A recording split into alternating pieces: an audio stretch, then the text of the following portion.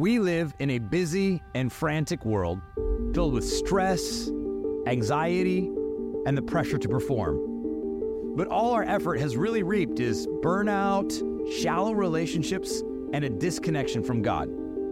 So for the next several weeks, we are going to embark on a journey of spiritual formation where we will bring together aspects of faith and discipleship that are often separated and segmented from each other. I believe that God wants to transform us, especially in those areas that lay beneath the surface. On the surface, things look great, life looks impressive, it's all good. But we build walls around ourselves, only letting people see what we want them to see, and all too often we spend very little time looking beneath the surface. But when we bring our anxiety, our past, our feelings, and our reactions into the light, what we're gonna find is the abundant grace of God. So the purpose of the deeply formed life in Christ is to share it with others. But without living in communion with God, we are incapable of doing anything fruitful. We're going to explore these values with one great objective: to have Jesus deeply form our lives into His image. So on April 10th, 1912, over 2,200 people set out and embarked on a journey on the grandest, most spectacular vessel of all time. It was literally unsinkable.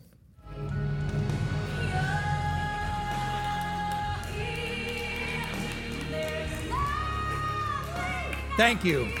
But I must confess, that's not my voice in the background. You probably know the story, but a cruise liner called the Titanic, the first of its kind at that level and that magnitude, set out for a journey like it had and many other cruise lines had hundreds of times before. But 4 nights later, on the fateful night of April 14th, 1912, something went terribly wrong. They struck an iceberg under the surface of the water. Now, what's interesting as you follow the series of events is there were 2 very different realities on the Titanic. As soon as they hit the iceberg, the workers underneath in the lower cabins, and even those who had less money, the more lower class, poverty-stricken passengers, became keenly aware quickly there was a problem because water started coming on quickly. But adversely, up on the top decks, they were oblivious that there was a problem. There was still riches, there was opulence, there was singing, there was luxury, there was dancing, and they continued on for quite some time, actually, as though nothing had happened. So you have 2 different realities. Below the surface, water is coming on. Above the surface, there's kind of this obliviousness that anything is even wrong. But as history would have it, it only took so long, it only took a certain amount of time for the water that was below the surface to get to the surface. And on that fateful night, it only took a matter of time before the water encapsulated the ship, the Titanic, and it consumed to its icy depths. 2,200 people started out that night, or that trip. Only 700 made it home. 1,500 people lost their lives. The damage that was done below the surface is what was what made its way to the top of the surface and made the Titanic sink. It's the perfect metaphor for what we see all too often in life. It's what we're going to spend the next 5 weeks on, and it's what we're going to dive into. And it's what causes us to ask kind of this question that I think we owe it to ourselves to ask. How can I know if my soul is like the Titanic? What do I mean by that? That on the outside, that on the surface, up top, everything looks good and is acting normal. But unbeknownst to me, underneath the surface, there's chaos, there's turmoil, there's waters rising that if I don't address it, if I don't do something about it, that the water below the surface is most inevitably going to make its way to the surface and eventually tank and sink my life. That is the premise of this series. That is the premise of this book. That is the premise of the next 5 weeks. Because sooner or later, the issues of our life's lower deck, though we may even remain oblivious, and often do, unfortunately, will nevertheless rise to the top. And so my 20 plus years in ministry has me kind of knowing the answer to this question, but I like to ask it anyway. How many of us are unwittingly in danger of being broken and sucked down without even realizing there's stuff going on under the surface? And the challenge is, the hard part is that most of us, just by nature of the world we live in, we won't actually take the time. We won't actually do the deep dive. We won't look deep inside because we've actually been shaped by a culture, and even by way of being just here and now, we've even been discipled religiously into a kind of a superficial religious experience. And it doesn't really matter what experience you've had. If this is the beginning of your spiritual journey, I can't think of a better way to introduce it. But most of us probably have some unlearning to do, or there was something missing, no matter if you came from progressive, conservative, or wherever you're at, because, again, straight quote from the book, which I completely agree with and have experienced this, in some conservative traditions, if that was your religious experience, transformation is about getting the right theology in your head, but overlooking the inner work that God wants to do. In some progressive traditions, the transformation is about right actions and right engagement and doing the right things within the world, but often at the expense of humility, mercy, and grace. And then often in charismatic or Pentecostal traditions, which would be probably what we are, transformation is often about the right experience in the moment without the deeper work of exploring our inner lives. And so often we see that superficiality has even made its way into our discipleship, and there's an incomplete part of us that's attached to our spiritual journey. And so by no fault of yours, but literally just by living and being born and operating here and now, there's an inescapable reality for all of us that we are being formed by a culture that is fashioned by shallowness. There's no way around it.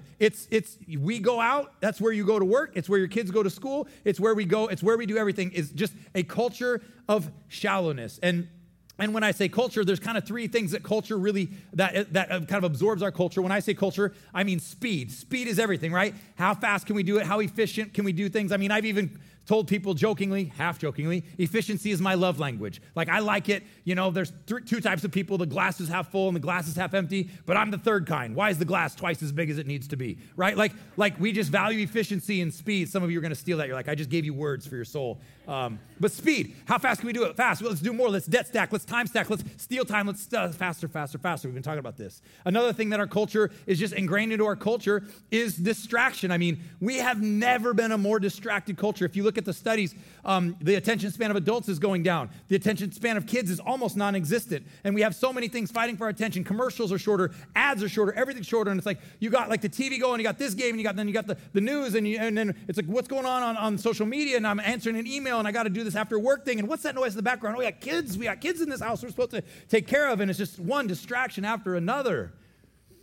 And now the distractions are trying to interrupt your distraction so they can be more distracting than the last distracting. And you have like, what am I doing and where am I going? And then especially the last one, culture, superficiality. It's the Instagram highlight reel. We don't get to see anybody's process. We just, moment to moment, highlight to highlight, superficiality, put out your best, hide your worst. And all of these are not just a truth about culture, but all of these have absolutely made their way into even our own relationship with Jesus. And so it's for that reason that over a year ago, we felt that God very clearly and strongly put on our hearts that when we said, God, how do you want us to go into the fall, the kind of the reset, the new season coming out of summer, that he put this book in this series. And so we've been prepping this in our hearts for about 9 months. We've been prepping it practically for about 3 months. And we want to take, as we dive into the new rhythms of fall and we start a new season or school year or whatever it is, we want to just slow down a little bit and ask some good questions that perhaps God wants to do some maybe shifting or even radical changing in our lives to help us to be who he made us to be and live this life in a fulfilling fashion.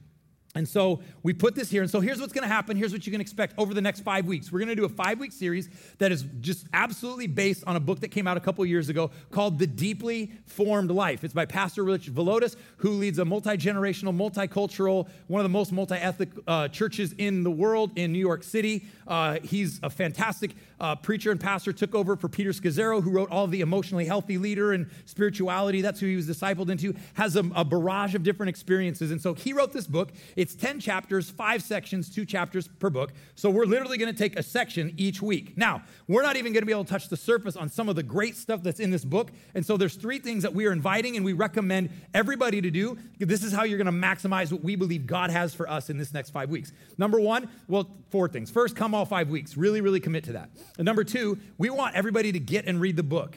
There's so much good stuff in here. There's so many ideas, and I believe there's so many things that Rich recommends that God might just use to put his finger on that we won't be able to hit maybe in the services. So number one, get the book. We are not selling them at the desk because it's 2023 and Amazon's really easy. However, if you want help with that, there's a QR code at the desk that you can order on Amazon, but it's through our organization, so we actually get a financial kickback if you go through us on that way without having to pay any more money. So get the book, order it. It'll be here in 3 days. Also, all of our groups, no matter what group you signed up for the next 5 weeks, this is what we're doing. We have discussion guide, we have group guides, and if you're a marriage group, singles group, paddle boat group, throw rocks at the bridge group, whatever you do, you're doing this the next 5 weeks. If you're not in a group, my recommendation is either get one or grab 5 friends, grab a few couples and go, let's get together, grab dinner or wings on Tuesday night, and let's discuss the book and let's discuss the series. So we have the groups going. That's what's happening over the next 5 weeks. And even to go deeper, we've created our own 21 days of prayer that we're going to do again in the fall,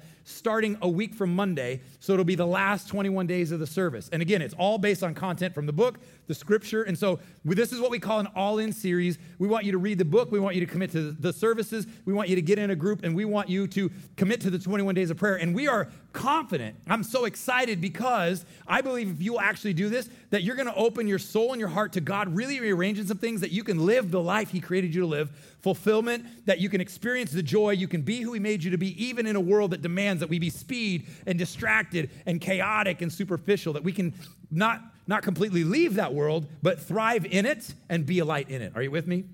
And so I'm imploring you, I'm inviting you online as well, join us and do all of the things. Because and this is perfect on the back end of the Weird series, also intentional. It's literally a part 2, because we've been talking about this wide road and this thin road. And I think we've established over the last 4 weeks this reality that we basically have one of 2 choices. We are either going to be formed by culture or we're going to be formed by Christ. There's no one else. It's culture or Christ. And so, and while 2023 in America may create its own challenges and problems, the good news is this isn't new. The Bible addresses this. This was an issue with the very first church in the very first century, because Paul, who was the apostle who helped start the church, wrote many different letters to different churches as they first started. He wrote a letter to Galatia, and they had the same problem. They got the message of Jesus. They said yes. They went all in. They experienced this transformation. But soon after, they started adding some extra stuff and getting confused. And he literally opens his letter to them in Galatians chapter 1, and he says this. He says, I'm astonished that you are so quickly deserting the one who called you to live in the grace of Christ and are turning to a different gospel, he goes on in verse 7 to say, which is really no gospel at all. He's like, what you're doing isn't even following Jesus anymore. He's like, it wasn't that long ago you were doing it, and now you're way off. And what he says is, evidently some people are throwing you into confusion and are trying to pervert the gospel of Christ. See, the devil knows he can't mess with the truth and he can't mess with God. He can't create anything. He can only pervert anything that God's ever created. And so he's going to try to pervert this world and pervert his word in your mind and pervert your mind. And so Paul's saying, and this is a letter of compassion from a pastor saying, you were doing it and you're off. And so the whole premise of the entire letter of Galatians is this right here. He's going to talk about life of freedom and the spirit and the flesh and all this. And he's saying, hey, don't live like the world and don't add stuff like the Jesus that we talked about, the love God, love people, you're doing it. He's saying there's so much that is drawing you away. I want you to live this deeply formed life. And so Paul dealt with it 2,000 years ago in Greece at a much slower time and pace. We're dealing with it now. So the good news is God still wants this and has this for us. And so why do we have to go inside? Why do we have to do the deep work? Because again, the Bible, psychology, it all will tell you the same thing, that there's no way that we can experience transformation from the outside in. We have to experience it from the inside out. And what do I mean by that? You can't good works and good behavior your way into feeling better and being better. You have to have a heart change that will naturally lead to outward fruit that says, I just don't know, but I have fulfillment, I have joy, I'm nicer, I love better. Like you have to let God into your heart. And some of you, unfortunately, your religious expression is try harder, be better, do the right thing, and maybe things will change. It won't change. The Bible doesn't say that. Psychology doesn't say that. I'm telling you it won't change. What will change is if you create space in your life to allow God to speak to your soul, you'll be transformed from the inside out. The Bible talks about it ad nauseum. And so the problem that we face is that for most of us, even in this time and culture, instead of being deeply formed, we are allowing ourselves to be shallowly shaped. Why? Because Christ wants to deeply form us in his word, but our culture is shallowly shaping us. And so that's the heart, that's the premise of this series. That's what we're going to do the next 5 weeks. I know I took a third of this message to set it up, but I can't think of one of us that can't benefit from this. And my pastoral encouragement to everybody is going to be, come in humble with an open, hungry heart. I believe God is going to speak to us, and he's going to ask us to rearrange or reorder something that will lead to transformation, especially if we're willing to listen to what he says. Now, I'll tell you, anytime we've ever done a series with this, it's a little confrontational in that it's like, whoa, that's a little extreme, that's a little radical, I don't know. So let me give you what to look for. This might be underwhelming or disappointing. But in 5 weeks, here's what I would look for if I was in your seats. Because this is what I'm doing, and I kind of already know mine because I went through it. What's really the one thing God wants to tweak in your life through this? It's probably, if you try to do all of this, you're going to end up a monk in some mountains. Like, it's not going to happen unless God's calling you to that, and then we'll bless you on the way out. But for most of us, there's going to be one thing that you feel that God really highlights in your heart, highlights in your life, highlights in your calendar, highlights in your countenance, highlights in your past, that he's going to go, if you will allow this to change, it will be the catalyst for transformation where you live both fulfilled and enjoy, and you get to be in this world the way he created us to live. And so that's the invitation. I hope all of you will join us on this journey. So that leads us to chapter 1. That leads us to the first section. That's the setup, the intro, and I hope that you'll invite people because I just can't think of anybody who won't benefit from this. If you read something that's challenging, ask God what he would say to you. If you read something you disagree with, be mature enough to chew up the meat and spit out the bones. But I'm so grateful that we are a teachable, moldable, humble group of people that are all just students. By the way, I'm not the professor of this class and you're the students. I'm just a student with a microphone. We're all learning this together.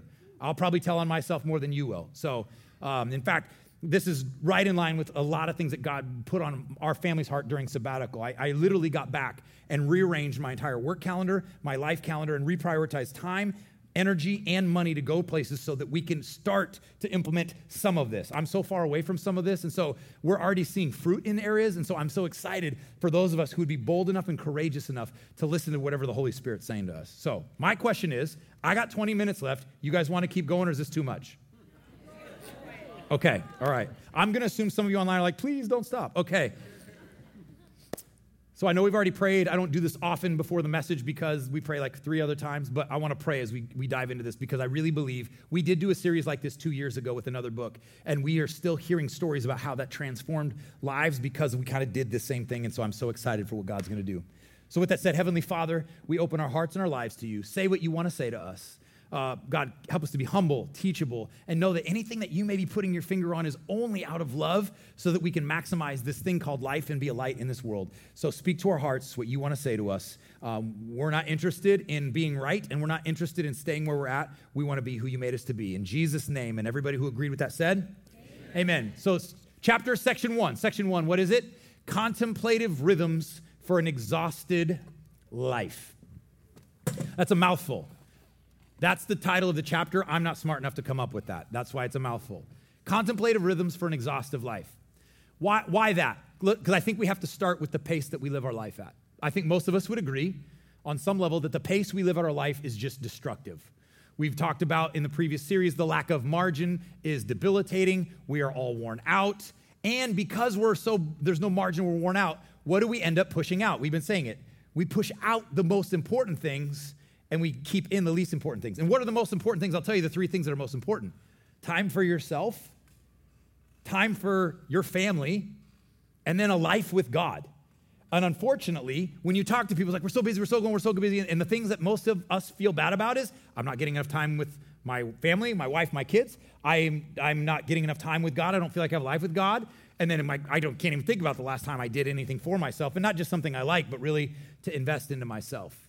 And so the truth is, as long as we stay enslaved to culture, which is what? Speed, distraction, and superficiality, then we are never going to be able to be the people he longs us to be, and we're going to live much less of a life than he's actually called and created us to live, even in spite of all the broken humanity that's going on around us. And so here's why we have to start with pace and contemplative rhythms, because God has all the time in the world.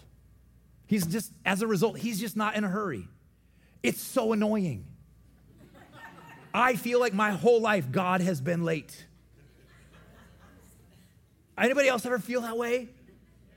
I didn't get a job fast enough. I didn't get a girlfriend fast enough. I didn't get a raise fast enough. I didn't get an answer prayer fast enough. I didn't get healing fast enough. God didn't change my neighbor fast enough. He didn't change my boss fast enough. He hasn't spoken to my spouse about all those things fast enough. It's never fast enough. which is awesome because there's two kind of modern day theologians of our time that put it brilliantly. N.T. Wright says it so brilliantly. He says, it's only when I slow down in my life that I catch up to God. Isn't that profoundly brilliant? You're not going to find God in the fast pace. In fact, James, the brother of Jesus, wrote, God is not slow as we understand slowness. He's patient. He's got a different timeline. I love Dallas Willard said it this way. He said that hurry is the great enemy of our spiritual life in our day. In fact, they've coined the term hurry sickness. It's a real thing where we are stressed and always feel like we're in a hurry to get somewhere, even when we're not, because we're just so conditioned to always being in a hurry. And so here's the truth. Here's the hard truth that is, to be honest, is probably why if you miss this, is why you're going to miss it. It's why I've missed it in my life at different times and seasons. Because unless you have an intentional commitment to slow down, we actually have no hope for the quality of life that God has for us and that will allow him to form us into his image. If you don't intentionally slow down, you don't even have any, not that you don't have hope for eternity or salvation, but you'll be living on a prayer and hanging on by an edge. You don't have a hope for the quality of life that he has for you. And what's interesting is if you look at Scripture, almost everybody God used to expand his kingdom, to build his kingdom, whether it was Israel or the church, they all operated and understood this. Joshua, Daniel, Joseph, Moses, Mary, John the Baptist, Jesus, Paul, all of these guys spent more time alone with God and slowing down than they did building temples, building kingdoms, slaying giants, slaying lions, and all of these, even doing miracles. I want to show you a few of them. King David, arguably one of the most iconic people in Israel's history. He slayed Goliath, killed lions, tigers, and bears, wrote the Psalms. He was a king of a nation that built Israel to the kingdom it was. His son Solomon built a temple because it was his idea. Dude had stuff to do, yet dude spent more time alone writing songs and psalms to God. And here's what he said. The guy who did all the things I just said, here's what he said in Psalm 27, verse 4. He said, "One thing I ask from the Lord. This only one thing do I seek." It had nothing to do with the temple. It had building a temple. It had nothing to do with slaying giants. It had nothing to do with being captain of an army. It had nothing to do with being a war hero or king. He said, that I may dwell. Somebody say dwell. That's not a quick, I'm going to stop by real quick and say what's up. I'm going to dwell in the house of the Lord. What does that mean? To spend time, to be in your presence. I'm not going to be in a hurry to go to the next thing. And what am I going to do while I dwell? Gaze. I'm going to gaze on the beauty of the Lord. You remember or ever have a time where you were just so into somebody that you could just literally gaze at them and you didn't need words and you weren't in a hurry? In fact, the only thing that could ruin it if something else came in, you're like, stop, don't ruin this, don't steal this from me. It was awesome. And then you had kids and you'll never have that moment again, but it was fun while it lasted. But kids are awesome. You just don't do gazing much. And then you get older and you can't see, and so you're like, that's not even as good as it used to be, so heaven sounds really good. Gaze on the beauty. I'm not in a hurry. I want to dwell in his house. I want to gaze on his beauty. And then what? Seek him in his temple. Seek him. Go after him. Not get a quick text message, not check in. David was not in a hurry when it came to God. How about Mary, the mother of Jesus? The angels show up and they tell her, you're going to have the Savior. You've been waiting thousands of years, 400 years of silence, all the prophecies, and the angels are going crazy, and people are going crazy, and everybody's like, oh my gosh. And imagine if you were told, first of all, most of us think of women how you are when you find out you're pregnant. We got to build a crib, and it can't just be any crib. It's got to be the best crib, and we got to get the colors, and we got to do all the things. But this is Jesus. My goodness, it's got to be really good. It's got to be really glorious. The last thing I'd want is to be born in a barn with a bunch of animals. Like, you know what I mean? Like, yet when Mary found out she was pregnant, it says that in Luke 2:19, while everything else was going on around her and there was chaos and distraction, that she treasured up these things and pondered them in her heart. In fact, she broke out in the Magnificat, which is a psalm she would have memorized in her early school years before girls weren't allowed to be educated any further. She pondered them in her heart. So we have David, the king. Moses spent 40 years in the desert before he delivered them and spent another 40 years in the desert. You know what he was doing? He was going slow enough that one day when God showed up in a bush, he recognized him. Joseph had a dream when he was young, but it wasn't until almost double the age he was that even he started to see it come into fruition while God developed him in pits and serving and in foreign nations. Daniel, while he ran Babylon 3 times a day, was seen praying and pushing pause. John the Baptist lived in the wilderness. People would go out to the wilderness because he wouldn't come to their world. Almost everybody throughout Scripture. And then let's talk about Jesus. Here's the craziest thing to me about Jesus. He had 3 years to save the world, and he spent way more of it by himself than he did with people alone. And what was he doing? Luke chapter 5, verse 15 tells us, Jesus had healed the sick, walked on water, done miracles, raised the dead. You name it, he's done it. Like, they cannot believe how this guy is. And says, news about him spread all the more, so crowds came to hear him and be healed everywhere he went. Watch this in verse 16. But Jesus often withdrew to a lonely place to pray. You think you got an email to send? You think you got a TPS report? You think you got grades to... This dude had like sick people and dying people. He's like, gotta go. There's a story in Luke where they brought all the people who had need to him. He's like, I can't anymore. I got to go be with my Father. Because while he was fully God, he embraced being fully human. And he's like, if I don't go away and I'm emptied myself, if I don't get more from the Lord, I'm going to have nothing to offer you guys tomorrow. If Jesus embraced this, maybe, and I mean, he was God. So I think if he needed it, then we did. Why does this matter? Because the speed that we live at does violence against our souls.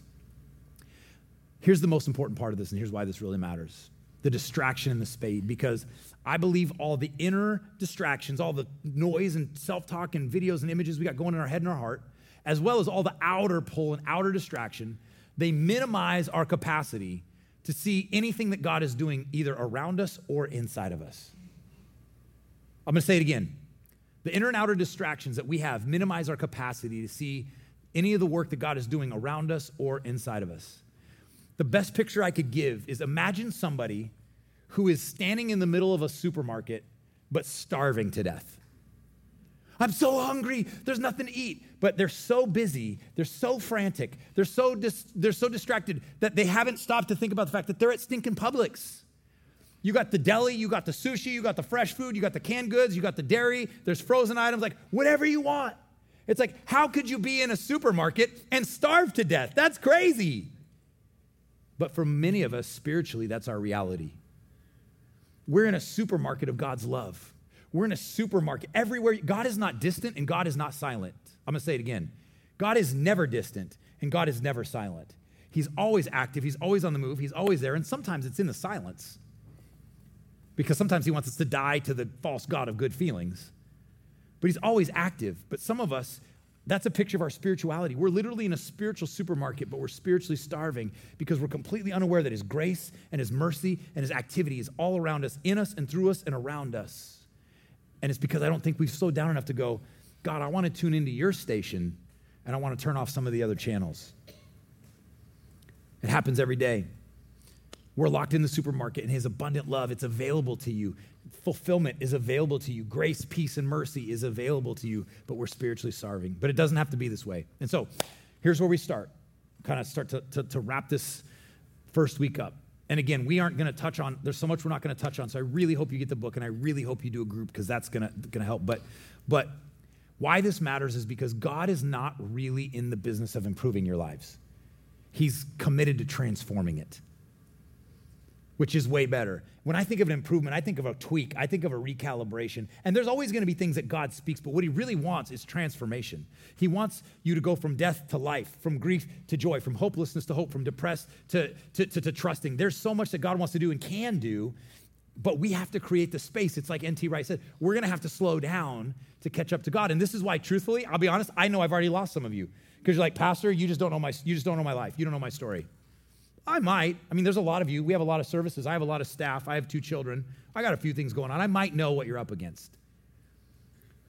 And so what if instead of use the excuses why we can't, we went, God help me?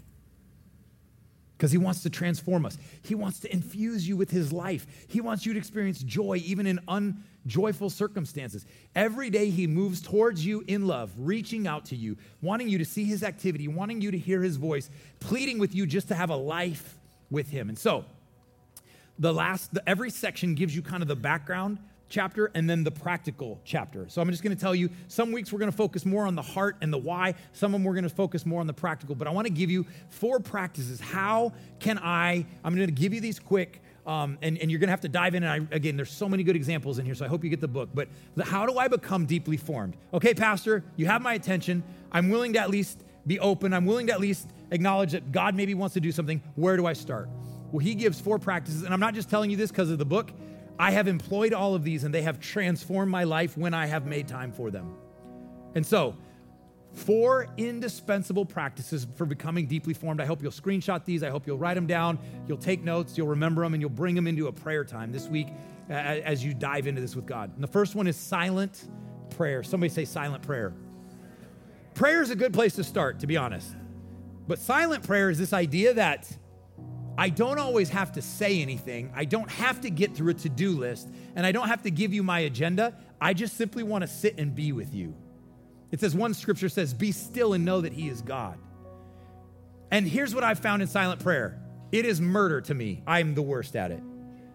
But God showed me something as I've tried to employ this in my life. I get distracted more than most of you, I promise. Just take my word for it. But you know what I've learned?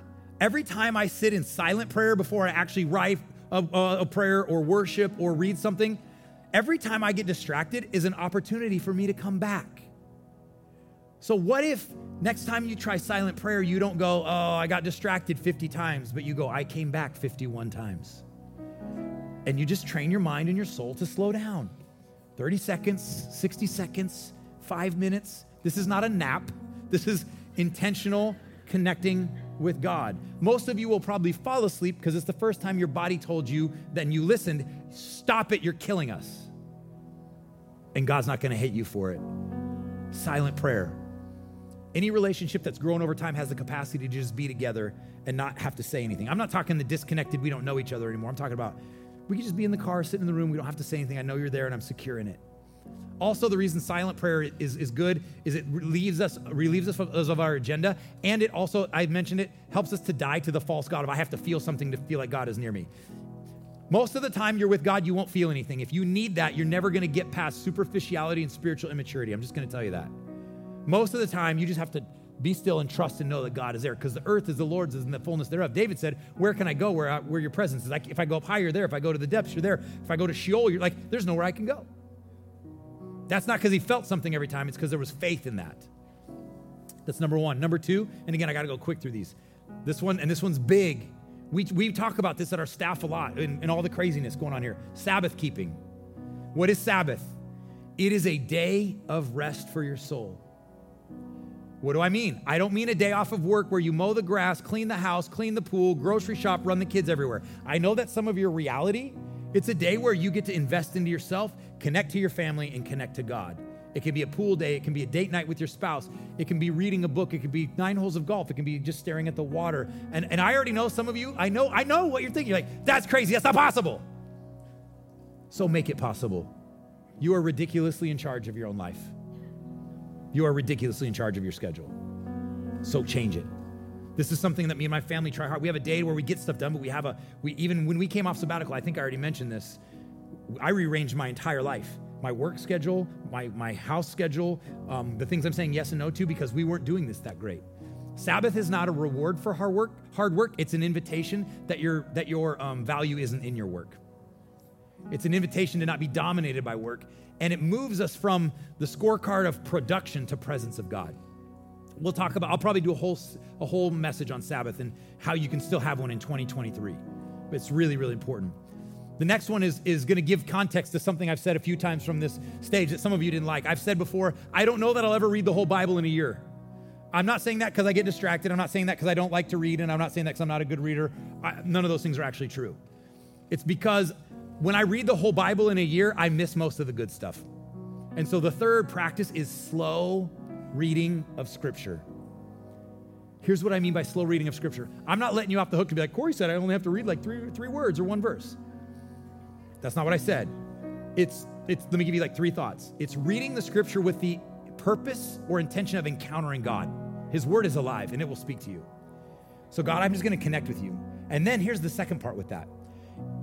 It's not about memorizing or having all that. There's a place for that. But it's literally just highlighting one word or one phrase that you feel like jumped out to you in light of where you're at today. You could read the same exact verse or passage in 3 months and a different word or phrase will be highlighted. But what do I feel like God is highlighting me today? And then you talk to God about the thing he just highlighted. Slow reading of Scripture. I'm trying to do less better. I'm trying to read slower. I want to gather it all. I want God to speak. I'm not trying to have a checklist like, I'm a good pastor. I read my Bible this year. I read one verse 7 times, and on the 7th time, this word was highlighted, and I realized that God was speaking to me about humility, or whatever the case may be. Slow reading of Scripture. And then the last one, as we close, is a commitment to stability. What does that mean? I love golf, and growing up, I would have my dad or my coach be like, hey, I want to help you, and they would tell me to try this with my swing. And I was notorious for getting up, trying it one time, like, see, that didn't work. I'm going to go back to the other thing that's not working. I knew there was never a commitment. It wasn't until I committed to trying something multiple times where I actually got better. So many of us try that in our spiritual life. We'll go try to pray one time. I didn't feel anything or I didn't hear anything. I fasted one day and all I was angry and hungry. I tried silent prayer and I fell asleep and got distracted. Stick with it. Stick with it.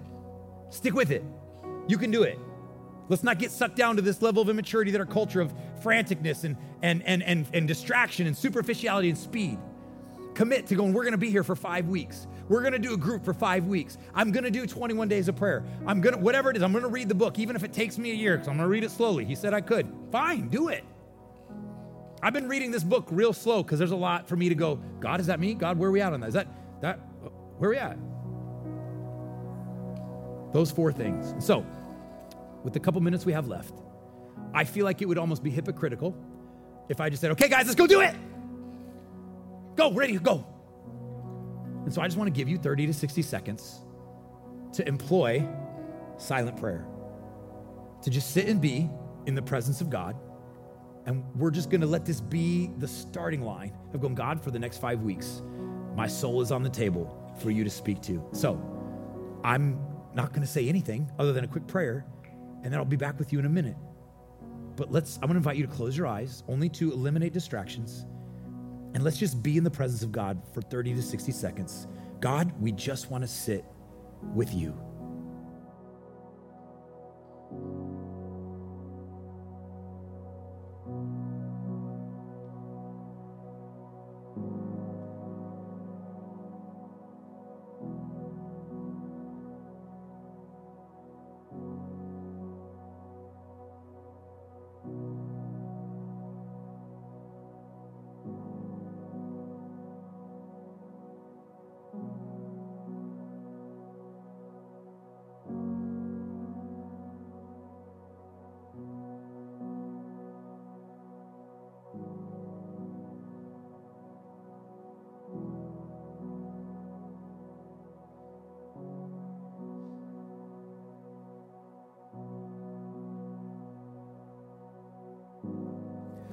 Now, probably some of you are thinking, oh, please let it keep going, because your soul is begging for this.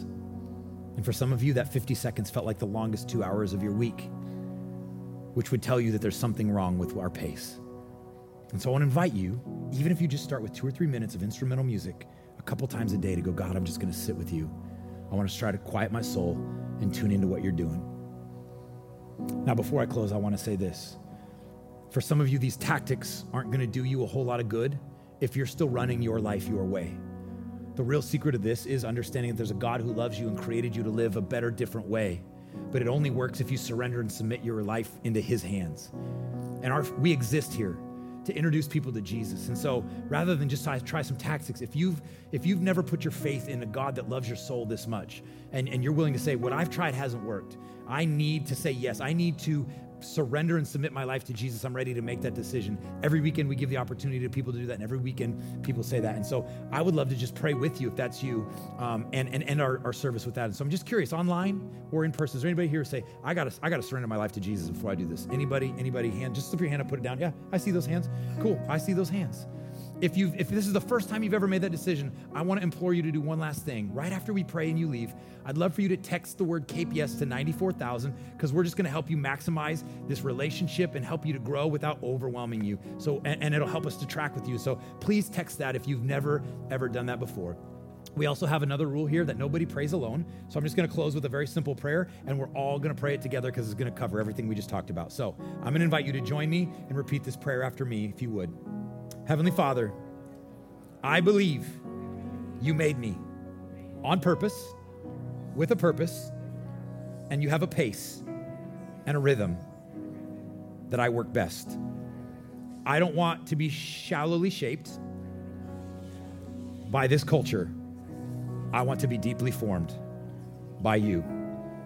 So take my life, take my heart, I give it to you. I submit it all to you. Rearrange, recalibrate, redirect, transform whatever I need most, whether I'm aware of it or not. Thank you for sending Jesus, not only as the example, but as the sacrifice for my soul. Thank you for saving me. My life is yours. Help me to make it count. In Jesus' name, amen. As is true every weekend also, if you need prayer for anything, we have a ministry team right there in our prayer room. And for those of you online, we're so glad you're with us. We also have a virtual prayer room as well. I hope you'll get the book. I hope you'll join a group. I hope you'll start to make room for your soul. And I can't wait to go through this with you over the next 5 weeks. I love you guys, and we'll see you next weekend.